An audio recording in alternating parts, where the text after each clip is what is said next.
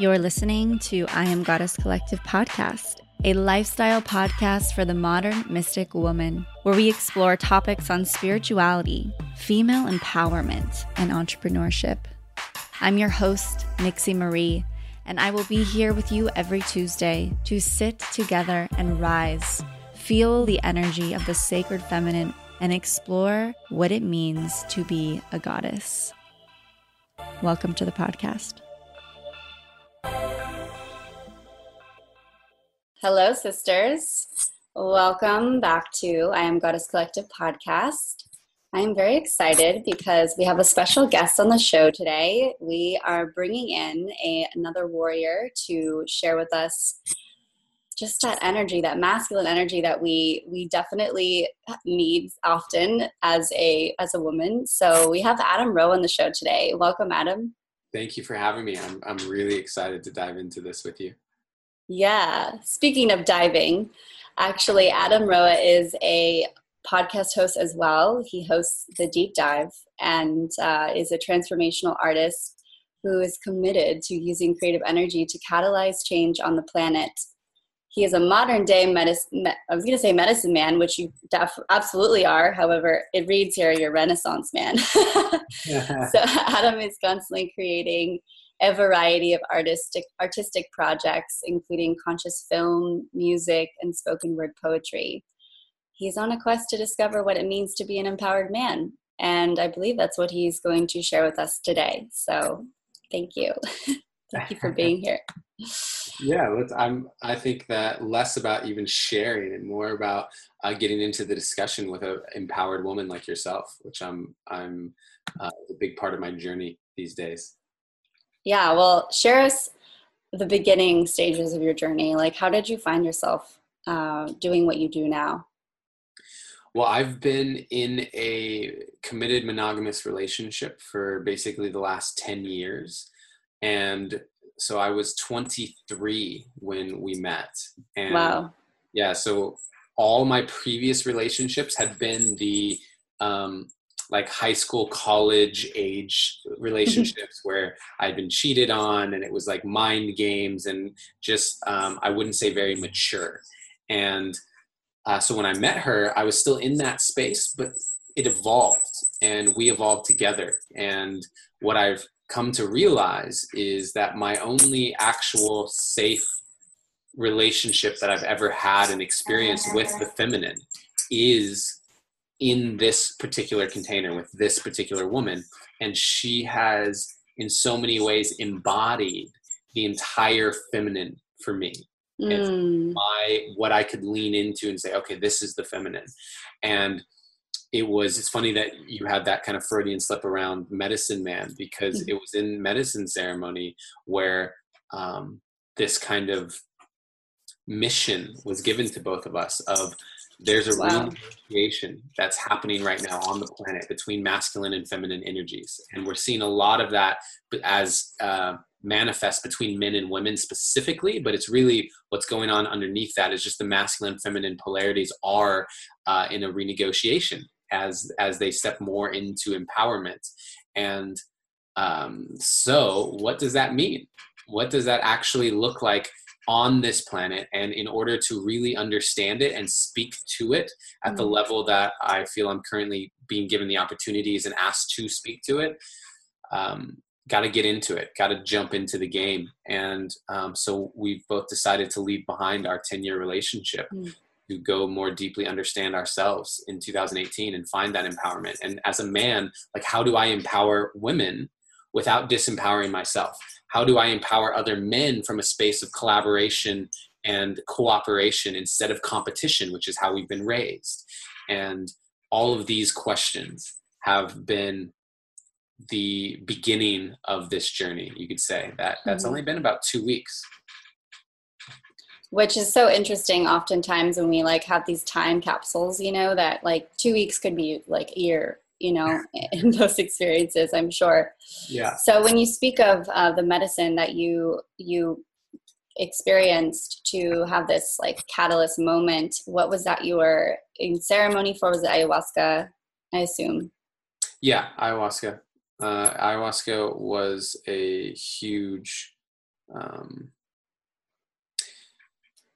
she has been one of the greatest teachers in my life and in the relationship specifically that I've had with my partner. So what has that been like, journeying with Aya? For how long have you been I think ceremonies? my first ceremony was just about 5 years ago, and it changed my life. I was more atheist than I was spiritual, and I didn't have regular meditation practices. I wasn't a believer in everything's energy and time is not real, and like all of these things that I now believe. I didn't believe in any of that. And going into ayahuasca, because I was having the most difficult year of my entire life, and everything was falling apart, everything I attached my identity to was crumbling as my ego dissolved over the course of a year. And out of sheer desperation, found myself in an ayahuasca circle, and from pretty much one day to the next was transformed. Wow, that's really powerful to hear. It sounds like you were kind of living in this like really 3D like boxed reality, and then you went and did the ceremony and just like blasted off into space. Yeah, it was, I am a strong-willed, some might say stubborn person in many regards, and I had this idea of what life was and how it worked, and it just wasn't working. And so my brain was, after it kept getting more difficult and more difficult, my brain started going, maybe I don't know. Like as everything fell apart, it's like, maybe I don't know how this thing actually works. And it was incredibly humbling. And from that place of humility, like arriving on my knees saying, please, please, please, please help me. And I'm open to receiving. And that openness provided the crack that she fit into and burst me open. And from that next moment, basically what had happened, because I'm still an analytical, logically minded individual, and all of the coincidences had added up to a point where it would have been less logical for me to assume it was all coincidence. It just kind of, all of it added up in a way where it said, wow, it's more logical that there is something else going on here that I can buy into and lean into. And since that moment, I just went all in. That's my personality. Obviously, leaving behind this 10-year relationship, it's just go all in when it feels right. And I turned that all in energy towards spirituality, personal development, esoterics, all of it to as a new belief system. And it's worked out wonderfully to this point. That's amazing. So, and you work with men or women, or what is so you have a coaching business, or what does it kind of look like now that you've had this transformation and brought all these modalities into your life? How do you work with others? So I work with both men and women, a lot. I would say about 50-50 in terms of the one-on-one clients that I've worked with. I've led retreats and done small group coaching. It's kind of the traditional coaching world. And recently, as with this switch, this shift away from my relationship, I was entering into the world thinking I was 40-year-old virgin in a way. Like, I've never seen the Tinder app. I don't know anything about what it, when I was last single, I didn't even have a Facebook profile. And so wow. I legitimately feel a little bit alien when it comes to specifically the dating world, but also the conscious dating world and meeting other people, and not even from a sexual lens, but just creating intimate relationships with men and women. I've always had the safety net of my relationship that was so fulfilling that I didn't feel the need to learn how to create these intimate relationships with other people. And they would kind of just naturally happen sometimes, and always with a limit to the depth. And so I entered the first week thinking, okay, I guess I'm just going to download Tinder and do this because we're going to film it. I'm creating a show around this because I think it's really important that we have an archetypal reference point in media. There's a place for us to go and see someone giving us an example of how to approach this whole thing from a conscious perspective with awareness of what's going on internally throughout the journey. And so as I was filming it, I realized it's so disempowering to enter into the world thinking I don't know how to find my empowerment and I'm going to try and find it. And instead I switched the lens and said, well, if sexual energy is creative energy, which I believe, and it's something that's talked about a lot in the conscious circles, it's this life force energy, then instead of entering into this chapter through the lens of sexual energy, what if I did it through the lens of creative energy? Because that's where I find my empowerment. I've toured a spoken word poetry show internationally on 2 different occasions. I have a music record that I haven't released yet. And I've directed music videos and different types of film. And I feel so empowered when I'm doing that, when I'm creating art.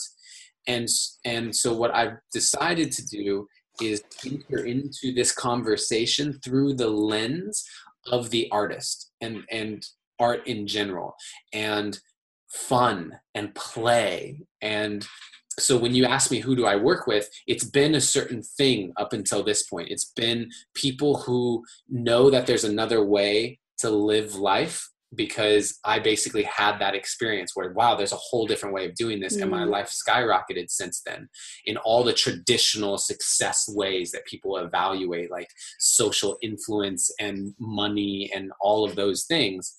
And now I want to catalyze creativity in people. I am so committed to finding people who are ready to let their inner artist shine. Because I believe that creative energy is the purest expression of someone's soul. And so when you're in your creative genius and you're expressing it, your unique soul signature is coming out into the world. And that's important for the healing of us all. Well said, brother. I love that. And I really believe that there's no difference between the sexual energy and the creative energy, because although it is a different energy, it is actually through the power of both that we can use those to channel, that creative flow or that sexual energy. And have you ever read the book, Think and Grow Rich?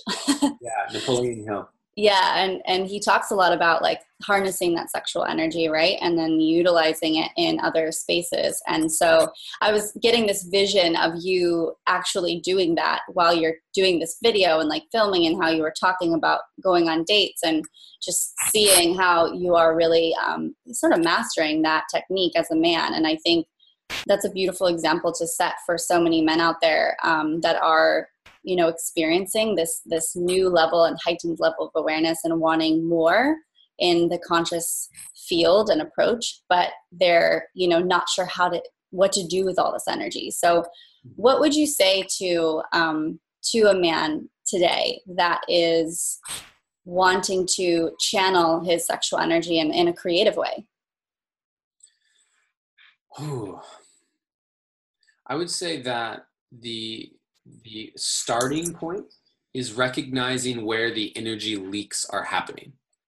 And because we have a tendency as human beings to want to point energy in a particular direction, and not being aware of the kinks in our hose, so to speak, that are either leaking energy out or preventing a really deep flow from occurring. And so when I say I want to point it at this creative project, am I still eating a bunch of crappy food? Am I still using alcohol or marijuana? And both of those things, by the way, I'm not opposed to. I don't drink, but I do smoke marijuana occasionally. Am I using that as a way to numb my experience as opposed to heighten my experience? And what about my physical health? Where am I at as far as my practices? Where about my mental and spiritual health?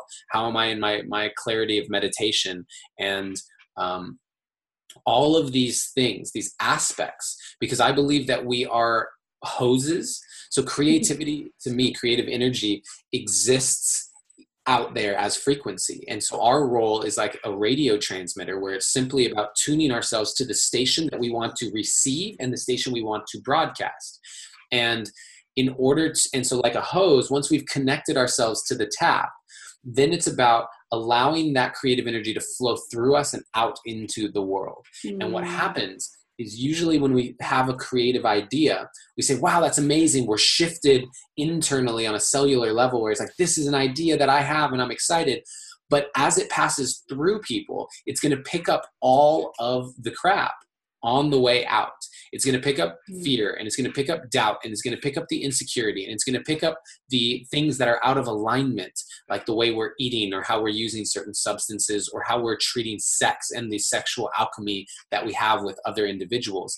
And it's going to pick that up so that the thing that we ultimately create in tangible form in this 3D will be embedded with all of that lower frequency, higher density aspects of ourselves. And so I think as a creative, for me, the process is not just about how do I funnel my creativity towards something, because that's to me, the easiest part is like, oh, I have this idea and I'm just going to start doing it. It's also, how do I honor the integrity of the idea itself through my day-to-day way of being as I'm working on the creative project. I love that. I'm kinking our hoses over here on I Am God's Collective podcast. Absolutely. It's part of I teach a program called Unlock Your Inner Artist. And that program is following these 4 steps, which is unkinking the hose, connecting it to the actual source code, the tap, or the frequency of the creative idea, turning the water on and really increasing the amount of water that's coming through the hose, the amount of creative energy. How do we harness it and cultivate more of it? And then lastly, how does it leave the hose into the world? Because you can put like a sprinkler on it or one of those gun nozzles or whatever. There's a unique expression of you that is the final piece of this, because you and I can be tapped into the same frequency of idea and it's still going to pass through us into the world differently. Absolutely. Yeah. Those 4 steps are the foundation to the program that I teach. That's awesome. Super epic. Because I also love that you add that like uniqueness to it, because I fully believe, have you ever caught yourself like in a conversation and you're having this download come in about an idea, and then you're talking about it with someone and it's like they had the same idea. And I feel like when we're in these scenarios and these situations, experiencing this wave of source come through us, but then there's that, well, if they're going to do it, or if somebody else is going to do it, then I don't need to do it, or it's already been done. Yeah. So, I know that conversation often comes up for people when they see other people doing something that they really feel passionate about or they want to do. And what would you say, or some advice or tips you could offer for people who actually like have those blocks, and think that there's not enough of their audience or something out there? Yeah, I think that there's 2 aspects to this. One is even if you gave 10 people the exact same idea, it would turn out differently. And so right now I'm on a Mac doing this. I don't know if you're on a Mac, but I'm on a Mac, and there's people listening. Yeah, I'm on the Mac. I'm on the Mac fix. Yeah, exactly. Apple got me. There are some people who are listening to this on a PC or an Android, right? And those people are so happy that they're not on a Mac. And I'm so happy that I'm not on a PC anymore. And what a different world if, Steve Jobs was just like, well, there's computers already. Like, what's the point? Computers already exist. There's no reason for me to dive into that world. Yeah. Options are not a bad thing. And I think that ideas are not our birthright. So the reason why many people will have the same idea at the same time, and you hear about this with like the airplane and the Wright brothers. We know the Wright brothers. There were other people working on that at the same time, because it's in the M field. It's in the resonance of the collective, and it's not your birthright. So if you don't act upon it, someone else will attune to it and act upon it, because it's in the field. And I think the fear that people run into when they're in the space of, oh, someone else has that idea, is they haven't yet fully owned their unique expression. When the more that you own your unique creative energy and your unique soul signature on this planet, the more you recognize that no one else can do what you can do.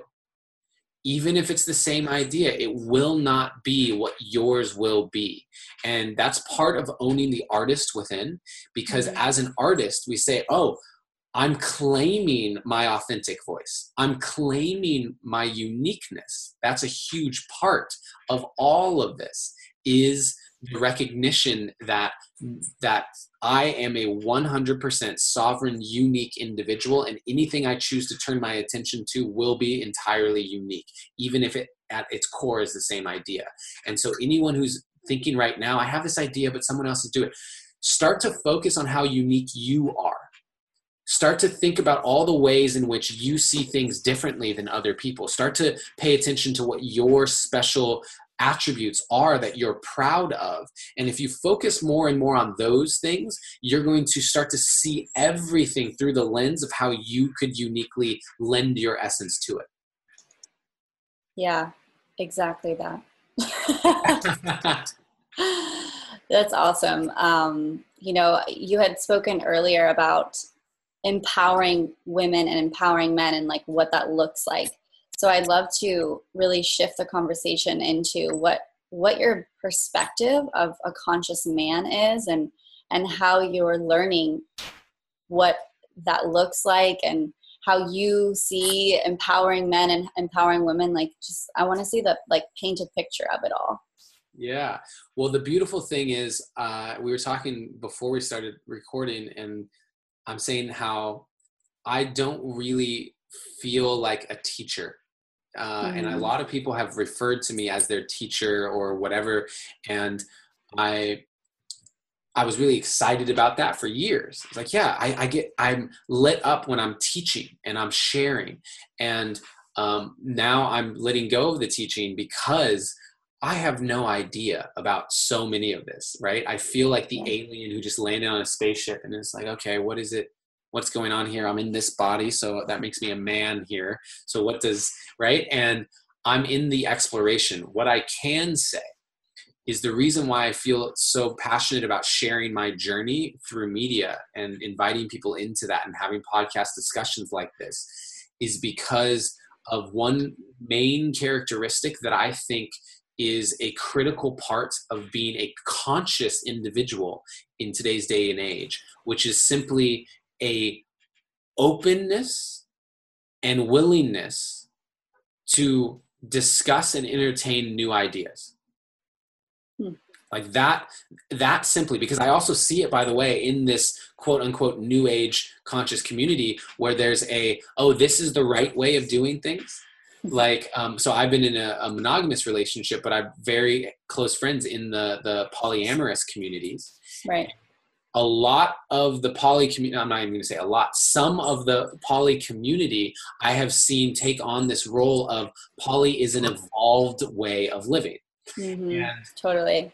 And the moment that you take on this hierarchical, this is the right thing, this is the more evolved thing, it's taking on an energy that is actually old paradigm of this is the way things should be done, the shoulds. And so for me, I'm letting go even of the archetype that I've been holding as a teacher and saying I'm now completely a student and an artist, those two things. And all I can do is learn and then share my learning through the lens of art. And that's what I'm committed to. And I think that the conversations, being able to have a conversation with you and say, listen, I don't fully know, but what I do know the starting point is being able to have the conversation without taking it personally. And the only reason I would take it personally is if I've attached myself so deeply to an idea or to a belief structure that it's now part of my identity. And so when you question it and when you bring something up that's different, I'm now saying, wow, she's actually threatening who I am and who I know myself to be, instead of saying, wow, she's presenting something that is different than what I believe. I wonder if there's some truth there. I wonder if there's some validity. I wonder if the fact that I'm getting triggered means that there's absolutely something I can learn from her in this conversation. Hmm. So that's the starting place right now that I think every one of us can really look at and ask the question, am I open to being completely shifted in everything that I believe? And this is a huge part of plant medicine for me, because the number of times I've entered into a plant medicine ceremony being one person and leaving completely different is countless. And because of that, I've learned that nothing I believe can really be set in stone. Tomorrow, everything I'm saying to you now could be completely different. That's happened to me before. Absolutely. So it gives me a malleability to who I am that I used to think was weak. You know, when I was in my teens and college, it's like, be certain of who you are and be grounded in that. And now I find strength in my malleability. You highlighted so many really amazing points there, just as far as you kind of blew my mind for a minute, because I was thinking that you were going to kind of come on here and you'd have like a description of what a conscious man would look like, or what an individual who embodies this conscious way of being. And I really think that there's truth to like what we all perceive it to be. However, I love how you approached it with this like openness and this, it was a very creative way of expressing something that I think in that new age conscious community, there is a lot, and I talk about this a lot on the podcast. We actually just had an interview with Freedom Franklin, and she was talking about false light codes and all these things, you know, and it's like, there is a lot of that going on where there's like this perceived energy of how we're supposed to be if we are considered spiritual, or considered to be in the conscious community. And a lot of what I see is like the same high school bullshit that I saw when I was in high school. And it really triggered me and triggers me when I see that, because I'm like a very open, I want to be in so many different tribes. As you were asking me earlier, like, oh, are you in this tribe and that tribe? I'm like, I actually feel like I'm in all the tribes because I feel myself, we're all one in that unity. So when we come from a space of, surrounding ourselves with that, that energy of like, I don't just go over to my hippie circles because I feel more comfortable in those for sure. But my mission now is to actually put myself in uncomfortable situations where like my hippie inner witch self would be like, judgment on a massive level, these people aren't conscious, they're not drinking green, whatever, so that I can break through the judgment. And I think that's kind of where like I was hearing in your conversation about what this looks like is sort of similar in that regard. Yeah, and I would say that I consider myself a conscious man. And here I am as a conscious man saying most of the men that I'm sitting in men's circle with, most of the men that I coach, people who are my friends who have massive social media followings and do men's work and stuff, we're all figuring it out. We're all figuring it out. And anything that tells you differently is at best disingenuous, because any archetypal reference point that we have right now for what it means to be in a healthy conscious relationship, or what it means to be a conscious man or a conscious woman in today's day and age, is built upon the energetics and reference point of everything we've been living in, which most people would agree is the manifestation of the wounded masculine and wounded feminine. That we have the wounded masculine has acted out in a way that has suppressed the feminine energy and the feminine voice so drastically that now we have systems in which you almost can't win if you're primarily operating through feminine energy. You have to entrain into a masculine system in order to get ahead in business or do this or do that, because we've done that. And that's not because of an empowered masculine. That's a wounded masculine who felt threatened by a feminine way of being and who felt like we know best, and so you're going to do it this way. And there's wounded aspects of the feminine that were brought to the surface in reflection to the wounded masculine. And so the systems and structures and ways of being and the media that has been portrayed and our reference points and what we've seen and associated with as what it means to be a man or what it means to be a woman, all has come through a lens of wounding. And now what's happening on this planet is we're seeing a reignition of empowerment. And we're seeing that in many ways, the charge has been led by women. We're seeing women claim their voice and their empowerment. And now that's giving men an opportunity to see, okay, where's our wounding here? Where's the part of me that is triggered by seeing women's empowerment? Or where's the part of me that doesn't know how to still be empowered if I empower the women around me? Where is that showing up? And recognizing that my entire identity as a man has, up until this point, been in a collective energy of wounded masculine and wounded feminine. And the moment we can own that, the moment we can say that is what has happened, we can now take a proactive approach to shifting that. And we can shift that by saying, great, so what does it look like to be empowered? Instead of coming from wounding, what does it look like to be empowered? Because the pendulum is swinging, and my greatest hope is that it doesn't swing so far in the other direction. I see things like, and I don't know, maybe this will be triggering to you or people listening. This would be great. We can go there. But I see like these shirts that say the future is female. And that bothers me so deeply, because what would it look like to see someone wearing a shirt saying the future is male? So many women would be out of their minds upset about that. Why is it different to have a shirt that says the future is female? The future is not putting either of those things ahead of the other. It's not. Yeah, I actually fully agree with you on that. I feel like I don't even classify myself as a feminist, because I feel like feminism has gotten us a certain way, like it's gotten us to a certain point, but it also really demasculated the men. And so now what I have been like shown is that we must build a new woman who comes from an empowered place of like grace and, just coming from a place of forgiveness too, for the man who have suppressed us for so long.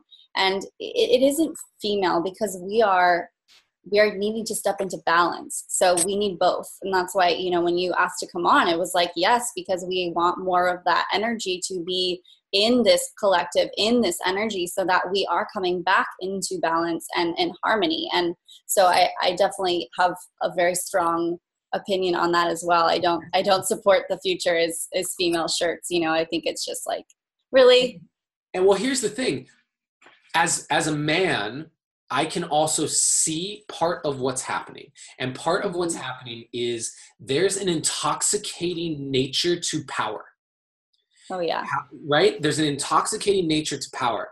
And so as certain women are feeling power, perhaps for the first time at this level in their entire life, that intoxicating nature of that power is so insidious and so nuanced. And as a man, I know it because I've been born into a society where it's given to me much easier than it's given to women. And I recognize that. And so my plea is, as women, can you take this empowerment and not let the pendulum swing so far in this other direction where now the empowerment becomes self-entitlement, where the empowerment becomes I know better. And that's a huge, huge thing, because women have codes, let's go into that realm, but like women have codes that are only alchemized when they're in the presence of masculine energy and vice versa. And I believe that the future we actually want to see is one where we are all in our fullest, most empowered expression. And because of the polarity, the nature of reality being in polarity, the masculine and feminine need each other to be their fullest expression. And we're seeing things like, are you familiar with men going their own way? No, what is that? So men going their own way are basically an ever-growing group of men. It's a hashtag. I think it's MGOTW or whatever. It's a hashtag of men who are swearing off women. They are refusing to hire women. They're refusing to date women. They just do not feel safe. By the way, this is not something that they hate women. This is an expression of not feeling safe. Business owners who are worried that they'll get sued for sexual harassment, men who are like, I talked to a guy who's single and he was telling me, bro, it's crazy out there. Right now, I'm in the space where I actually, like, it's this moment of intimacy with the person and I want to be a man and just kiss her. But now I ask, like, is it okay for me to kiss you now? There are websites that have contracts for consensual sex, because things are happening where to a man and a woman have gotten drunk, had sex consensually, and then the woman said on the other side of that, I was too drunk, and the court ruled in favor of her, saying that the man was responsible to know, even though he was also drunk, that she was too drunk to consensually agree to sex. So now there's contracts that you can have someone sign saying we both agree to have sex. I don't think anyone wants to live in that future. No, not at all. Not at all. It's the same thing as this like Me Too movement. You know, at first I was like, oh, this feels really powerful. And then I got a deeper understanding of where it was coming from. And it was like, come on, no, this is a victim conversation. And how are we going to shift out of it? You know, it's like, this is exactly the result of what a feminist has created, right? And this like nuance of, I love how you said it, intoxicating nature of power. You know, we've all, in a sense, when we feel that power, like making more money, having more podcast views, having more likes on Instagram, like all of that stuff, you can feel it come in where it's like, oh, there's that ego, you know, and then you're just you have to really take a pause and ask myself, like, what's my intention, you know? And that, what you just said, is so powerful, because it's bringing an awareness to the world outside that women could be creating, that's creating more cage-like structures for us to live in. And we definitely don't want to live in that. No, I don't sign up to that. Completely delete that timeline. Delete it, cancel, delete. And there's a thing so the reason why I'm optimistic is because the power has been with men, and now women are stepping into that power. And I think there's a inherent nurturing aspect to women, this forgiveness, this mother energy that is so powerfully present in women. That is a necessary component of this paradigm shift if we're going to arrive in balance, because at some point there needs to be forgiveness. At some point in this pendulum swing, there gets to be a massive collective forgiveness that happens. And this is my truth. Whether anyone agrees with me or not, I believe that the most likely space that's going to come from is women. I believe just inherently that mother energy, women have the ability to forgive men for what has been happening on the planet for as long as it has, and see the value that's also been there as far as so much of the progress that we all enjoy, the fact that we're on this podcast through this technology and this really scientific, logical, practical, we're going to force it and happen masculine energy that's gotten us also a lot of valuable things. I think women have the ability to forgive at a deeper level than men. That's just my belief. And because of that, and that's not to say that men can't forgive. I've seen incredible compassion and heart from men, but men also have to overcome that like warrior, like instinct, like this person's coming at me, and that biological protector that comes out.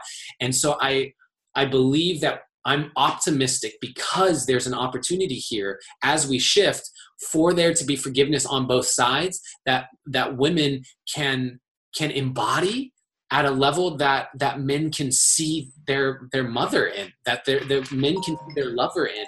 That's just so unique.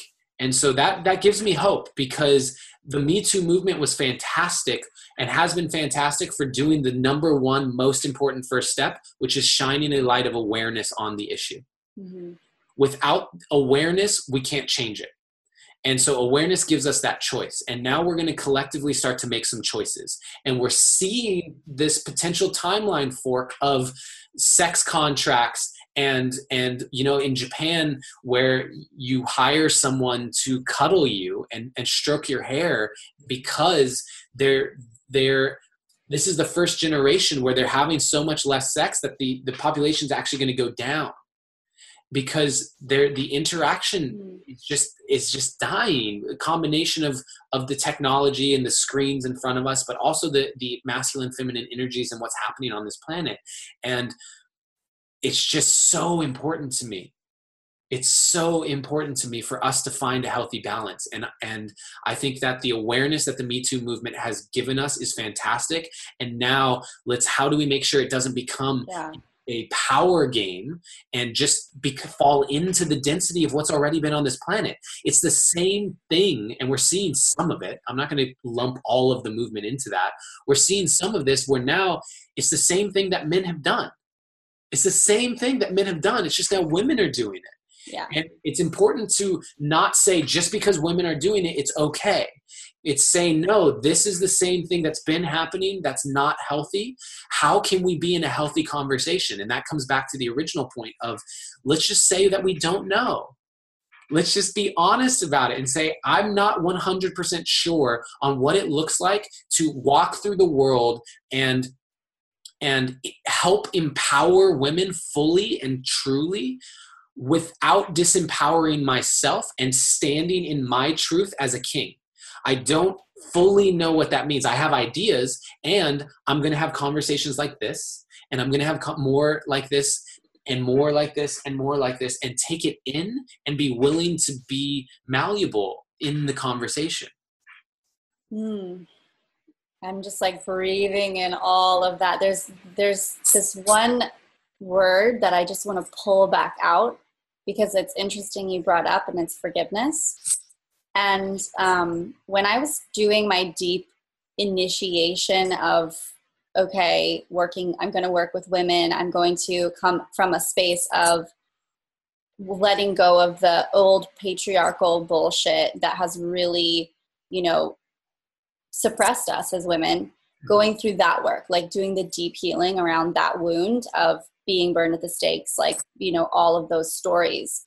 And when I was going in that work, I was out in Joshua Tree, which is a very magical spot in California where you can go out in the, middle of the desert and have these really profound experiences. Like every time I'll go out there, it's like this really deep, profound breakthrough. And I was actually not taking any sort of medicine throughout this journey. It was just I'm going on a hike and I'm going to speak to the land.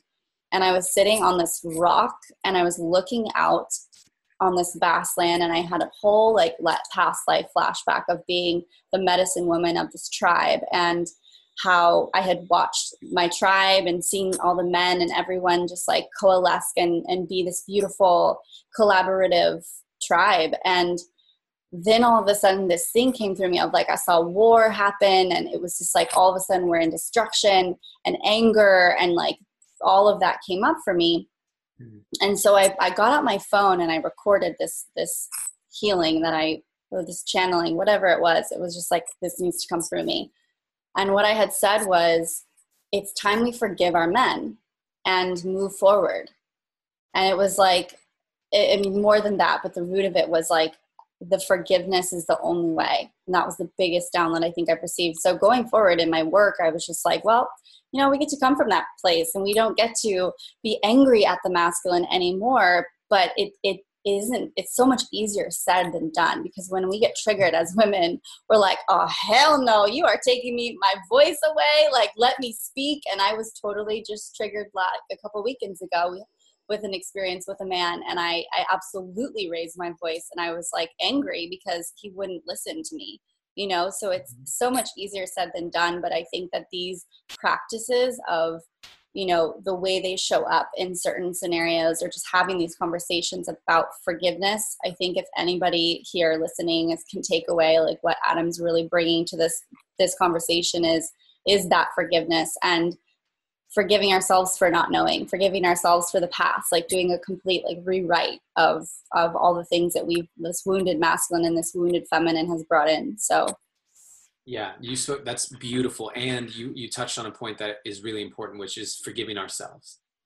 And so it's not, we've been speaking a lot, and this happens in these conversations where it becomes, men and women, but really underneath that, it's the masculine and the feminine, and we each have that inside of ourselves. And so what we're talking about is there's a wounded feminine in me that gets to forgive the masculine aspects of myself that have turned a blind eye to that feminine energy in myself and suppressed it and repressed it. And the same thing in women. There is an anger, call it a righteous anger or whatever it is. There's the hurt feelings, all of the emotions towards the masculine within women. Mm-hmm. Right. And the same within the masculine in myself. I went through a period of recognizing that there was a part of me that felt like I was the bad guy. Like there was a part of me that shut down my masculine energy because I had taken on this belief that the masculine energy had caused all the world's ills. And when we're talking about healing and forgiveness is the most powerful action that we can take because it immediately transmutes energy into love. Mm-hmm. Immediately. All the anger, like everything that's been there, all the anger, sadness, all of that, when forgiveness is there and you truly forgive, you've transmuted all of it into love. And think of what could happen on this planet if we can take that instantaneous transmutation through the collective from all of that wounding and turn it into a space of love. And it's like, I see you. And I'm on that process. And I think it starts individually. Mm-hmm. And it starts within myself as I learn to forgive my masculine, as I learn to embrace my feminine, all of those things. And that's part of the journey that I'm on. And so forgiveness, I'm so glad that you said forgiving ourselves, because it's not just between forgiving someone outside of ourselves, it's forgiving the aspects of ourselves that we are seeing reflected outside of ourselves. Yes, absolutely. It's also really freeing. It's like you grow wings when you have forgiveness of the self, because we all screw up. We all make mistakes. We're human after all, and I think that when we really do the work on forgiveness of ourselves, we begin to see the world a lot differently, because it's no longer, we're not caged in fear or guilt or shame. We are just kind of walking a path of not caring too much about what others think, or it's just an overall this sense of freedom. And I totally get that, because I've been there. I've been in like the shame, the guilt, the self beat up, the self-sabotage, and often arises, and catches me off guard sometimes. But I think that when we really come back to that place of this like foundational aspect, I always like to look at when we're creating these foundations of our lives, it's like building a house. Like what are we going to build our house on? Are we going to build it on, hay or like a slope that might not be safe? Like, no, we're going to build it on, integrity. We're going to build it on forgiveness, compassion, love. And then from there we rise up. And that's really it, from that space. I feel like anything is possible for us to really create this like new paradigm that we're speaking about right now. Totally. I 100% agree. And I would say that one of the biggest things that I've learned recently that's really stuck with me is that biologically, what happens for a man to carry out my lineage, my DNA biologically to survive for myself is spread my seed, right? To have babies. Right. With a variety of women. That's like a biological animal thing that goes on in a male body. And what's interesting about this is that the woman, especially after menopause, and where the woman can no longer have babies, the survival of her DNA, the survival of her lineage is now dependent on the collective. the actual survival of her offspring is dependent on the survival of the collective. When the collective thrives, her offspring now have the greatest chance of surviving. And so there's a shift that happens in women. And I can't remember who, it was a podcast that I was listening to this biologically, where inherently the thriving of the collective becomes the priority of elder women, much more so than it ever becomes the priority of any man. The thriving of the collective on a biological level becomes the priority for elder women. And so it gave me an entirely new, profound respect for elder women and the fact that they are coming from a space oftentimes of what actually is the best for everyone. Mm-hmm. And I will say that I know, because I've coached a lot of them, how many elder women are carrying the wounds. And so I think the combination of those two things right now, this is my current theory that I'm, and again, I'm just in the exploration, not knowing, but my current theory is in supporting women in healing the wounds and that forgiving, so that this generation of elder women can help guide the way.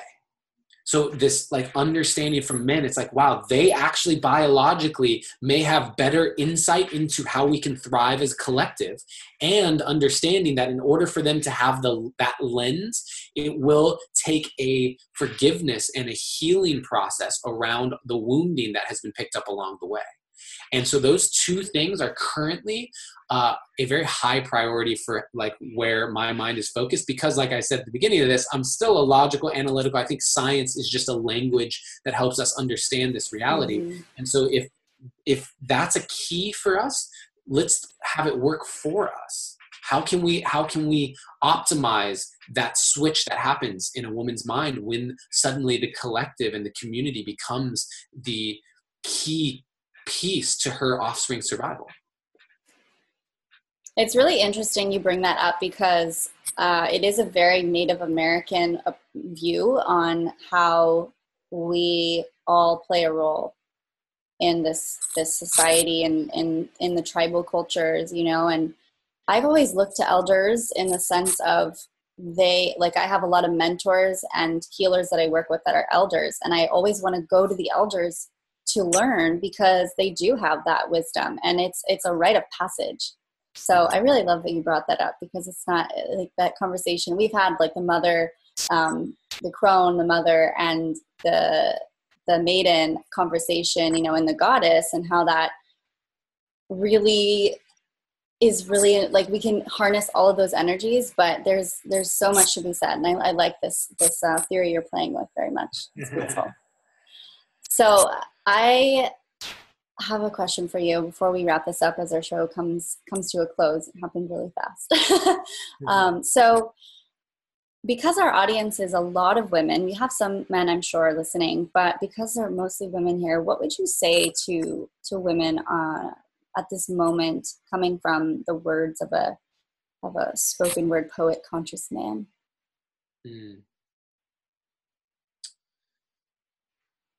Can I, do we have 5 minutes for me to do a poem? Absolutely. I would love for you to share your poetry. Yeah, this would be, this says more than I could articulate otherwise.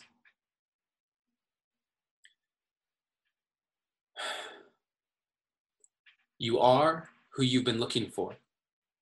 So stop looking for more unless you're looking in a mirror, because it's about time for you to see clearly that you are who you've been looking for. And that empty feeling you got, that hole in your chest, you only got that feeling because you think you're not blessed with everything you need. You see, we live in a consumerist society, which means they need you to buy stuff. And the easiest way to sell it is to tell you you're not enough. Buy this car, you'll get girls. Buy this bra, you'll get guys. And we're seeing it so much that we start believing these lies. But the truth is, the makeup they're selling to make you feel prettier is the same makeup you buy to stop feeling shittier about this lie they keep telling you, that you are not enough. And what about the movies we watch, all the shows on TV? The more I watch, the more I see I need you to complete me. And yes, love is the answer. Love is the key. But if you can't love yourself, how can you ever love me? And loving yourself, what does that even mean? Like massages and selfies and that sort of thing? Because the more I think about it, the more it feels weird. I've always been taught that self-love was something to be feared. I've been taught that arrogance is bad and vanity, it's not good. And even my bracelets are telling me to act how Jesus would. So what should I do? How should I act? I'm supposed to love myself, but how do I even do that? Well, I got a trick that I picked up from a friend who noticed that I was quick to defend her when she would say something negative about herself. She'd say, I'm so dumb, and I'd say, you're so brilliant. She'd say, I'm so weak, and I'd say, you're so resilient. And when she said, I feel ugly, and I said, you look beautiful, she asked me why I was so dutifully filling up her cup constantly and yet treating my own cup so irresponsibly. Because when I looked in a mirror, my voice was quite clear. You're ugly, you're too thin, your hairline's receding, and you got a pimple on your chin. And that was when she gave me a piece of advice that changed my life. She gave me a hug, and she said, treat yourself like someone you love. Treat yourself like someone you love. And I had been standing, but I needed to be sitting because I couldn't believe that I had been letting myself keep forgetting that I was who I'd been looking for. And deep in my core, I knew it was time to stop looking for more until I could look through all my fear and look into a mirror and see clearly that the man looking back at me is the only one who can make me happy, and I am already enough. And I'm not any more special or unique than you. That's why I'm here to speak to you. You are already enough. And when you start to see that, you will start to be that. Your world will get brighter, your load will get lighter, and you can see that with this life, you can be a lover, not a fighter. And that life, you deserve it because you are worth it. And there's no point in letting yourself keep forgetting, because no matter what you say or do, you are perfect. And so today, I hope I leave you with a direction correction away from the flaws you see in your reflection. They aren't flaws to me. They are simply protection against all the doubts you have of your perfection. So start today. Take a good, long look in the mirror and say, I am who I've been looking for.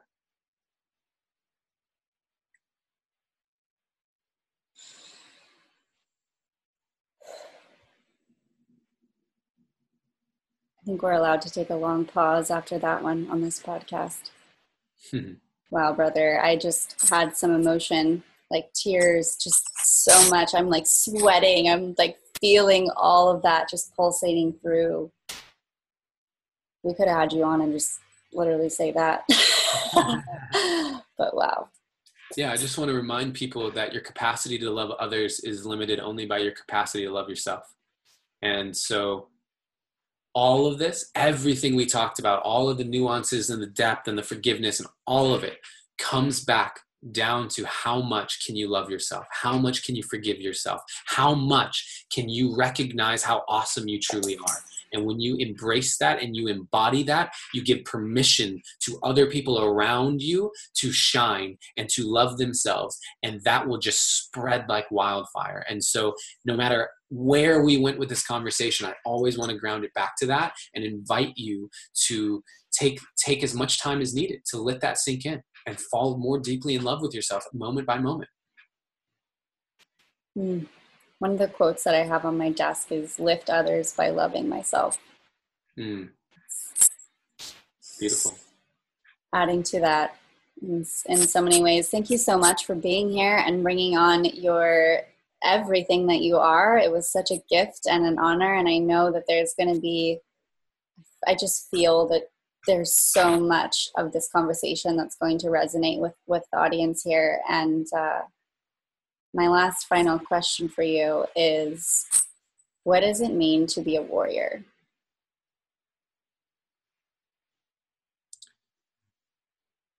To me, being a warrior means being willing to show your heart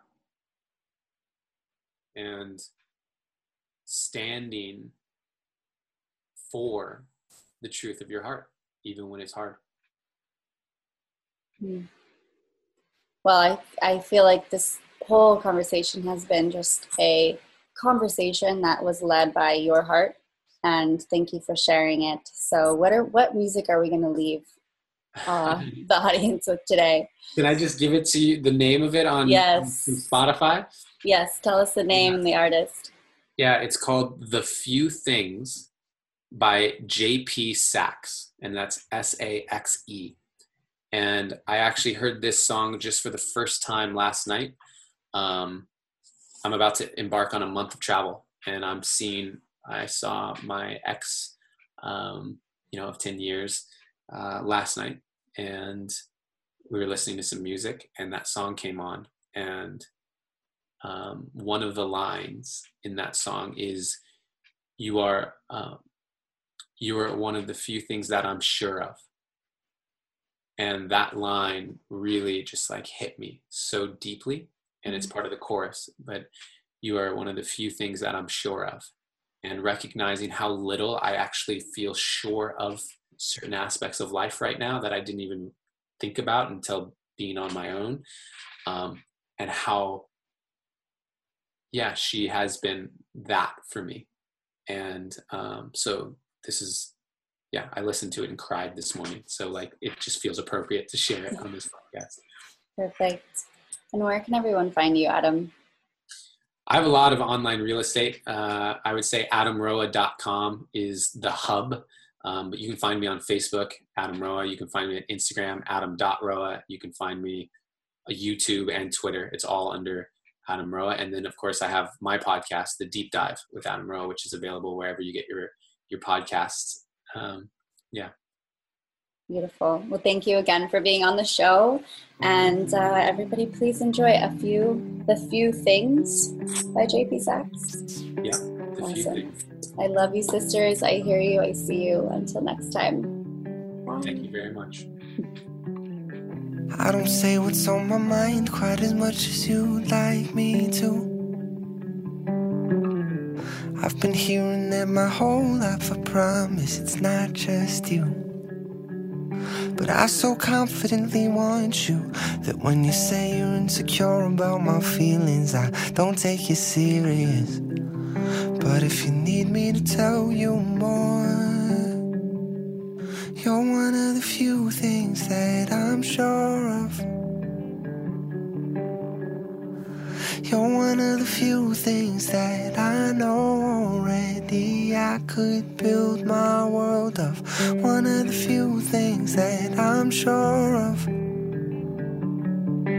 And I want you to unravel me. Come closer, come closer. Come closer, come closer. I don't say what's on my mind quite as much as you'd like me to. Yeah. And often when I'm quiet, you worry I'm hiding from you. And I know I keep a lie to myself, but still you're more a part of me than anybody else. So if you need me to tell you more, you're one of the few things that I'm sure of. You're one of the few things that I know already I could build my world up. One of the few things that I'm sure of. And I want you to unravel me. Come closer, come closer. And I want you to unravel me. Come closer, come closer. And I want you to unravel me. Come closer, come closer. I don't say what's on my mind quite as much as you'd like me to. I've been hearing that my whole life, I promise it's not just you. You're one of the few things that I'm sure of. You're one of the few things that I know already I could build my world of. One of the few things I'm sure of.